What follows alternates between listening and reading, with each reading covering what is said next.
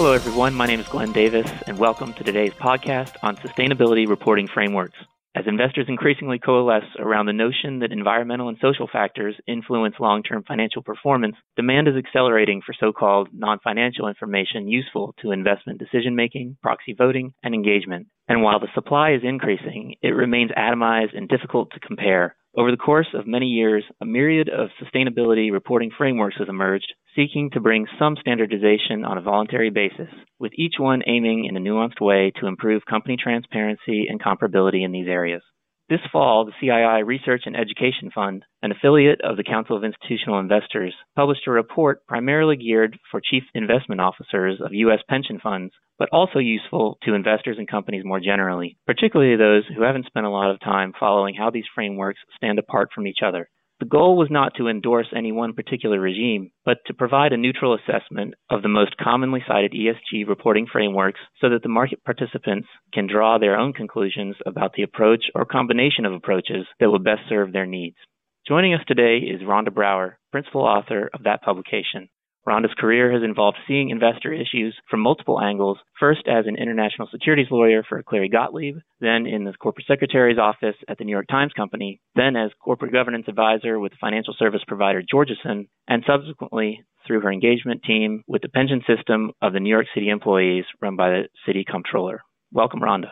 Thanks, Glenn. It's great to be here.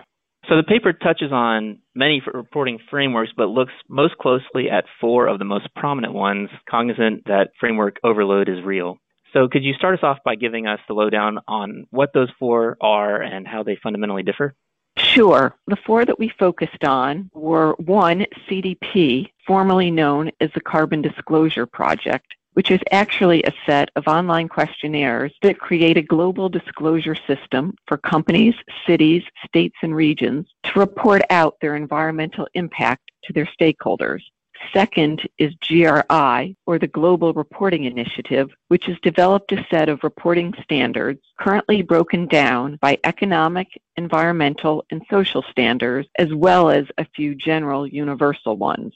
Third is SASB, or the Sustainability Accounting Standards Board, which has developed a set of reporting standards for 77 industries in 11 sectors around 5 dimensions, which are environment, social capital, human capital, business model and innovation, and leadership and governance. Fourth is TCFD, or the Task Force on Climate-Related Financial Disclosures, which are actually a set of detailed recommendations for reporting out climate-related issues, which can be done using one of the other sustainability frameworks. Okay, and on fundamental differences? We identified 3 primary ones. First, we talked about the audience. GRI and CDP focused on a company's impact on a broad range of stakeholders, with particular attention focused on the environment and society.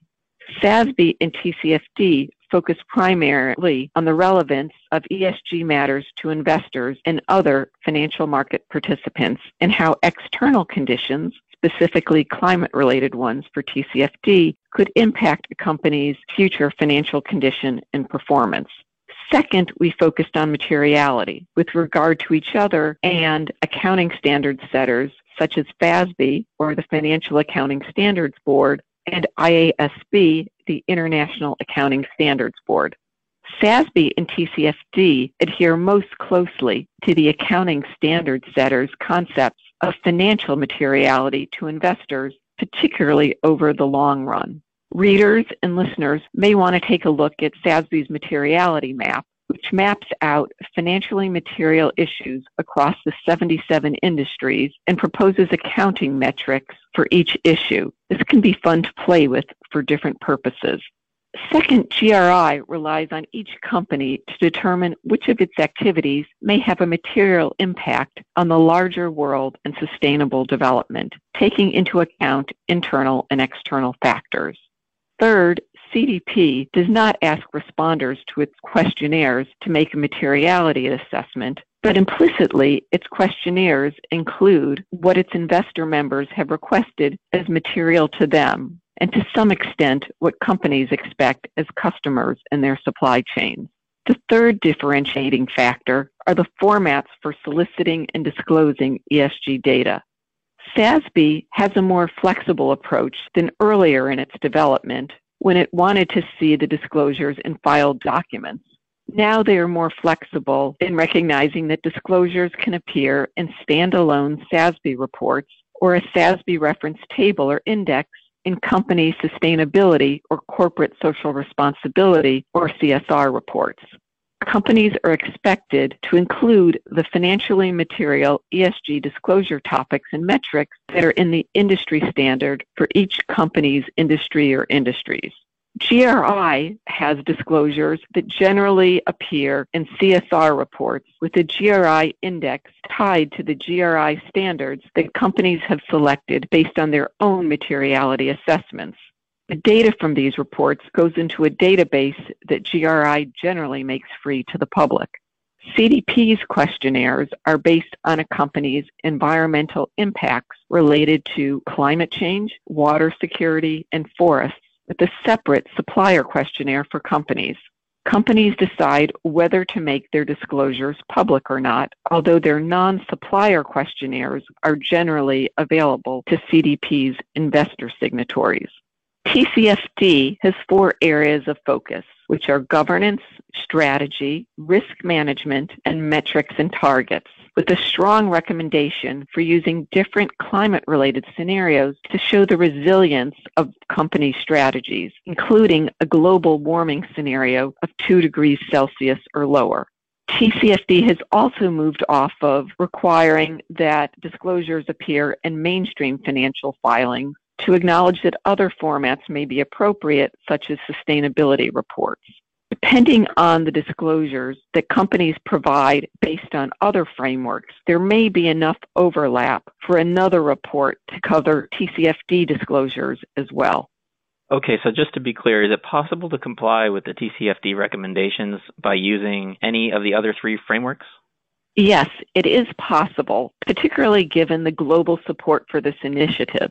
Other reporting frameworks with TCFD's support as well are publishing reports and doing webcasts on how this is possible. Listeners may want to look at the report itself, including some of the footnotes for further examples of these reports and webcasts.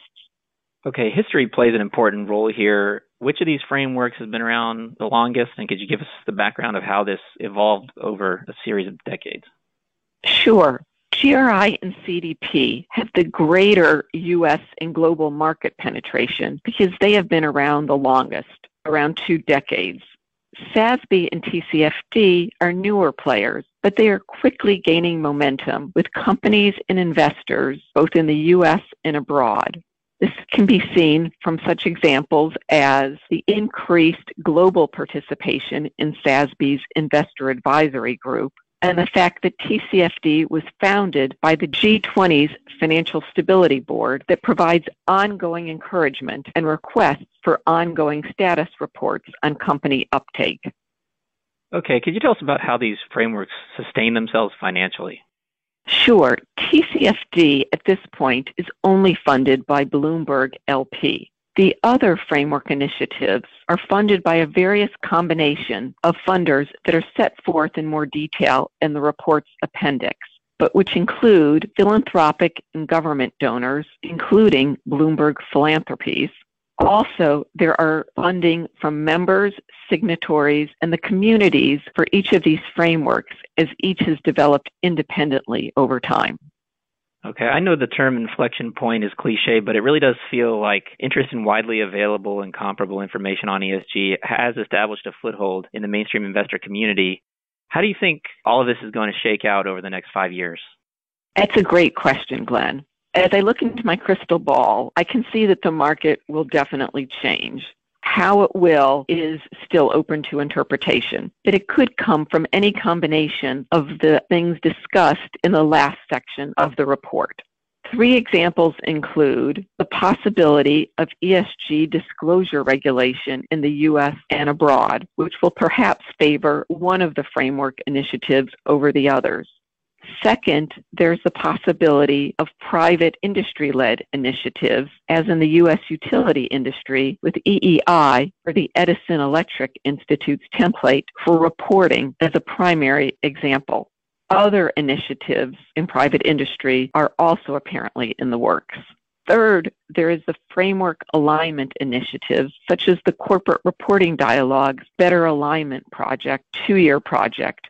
We're 1 year into that, but I personally find it hard to imagine that there will be a bowing out from one of the initiatives from the market, but time will tell how that develops.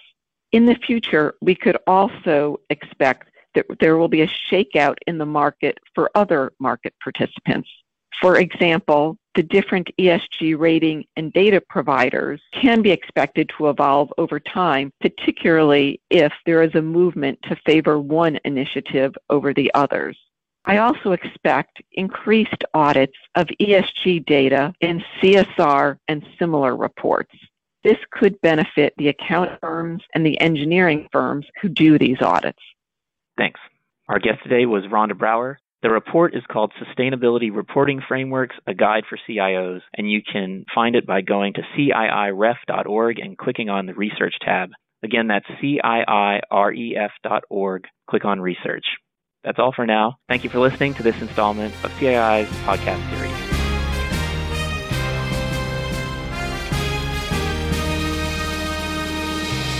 Thank you for listening to this episode of The Voice of Corporate Governance, brought to you by the Council of Institutional Investors. The Voice of Corporate Governance is a free, non-sponsored podcast that highlights critical developments in corporate governance and other important issues affecting institutional investors. The views expressed by those interviewed on the podcast do not necessarily reflect the views of CII or its members. For more information on CII and its policies on corporate governance, please visit our website at www.cii.org.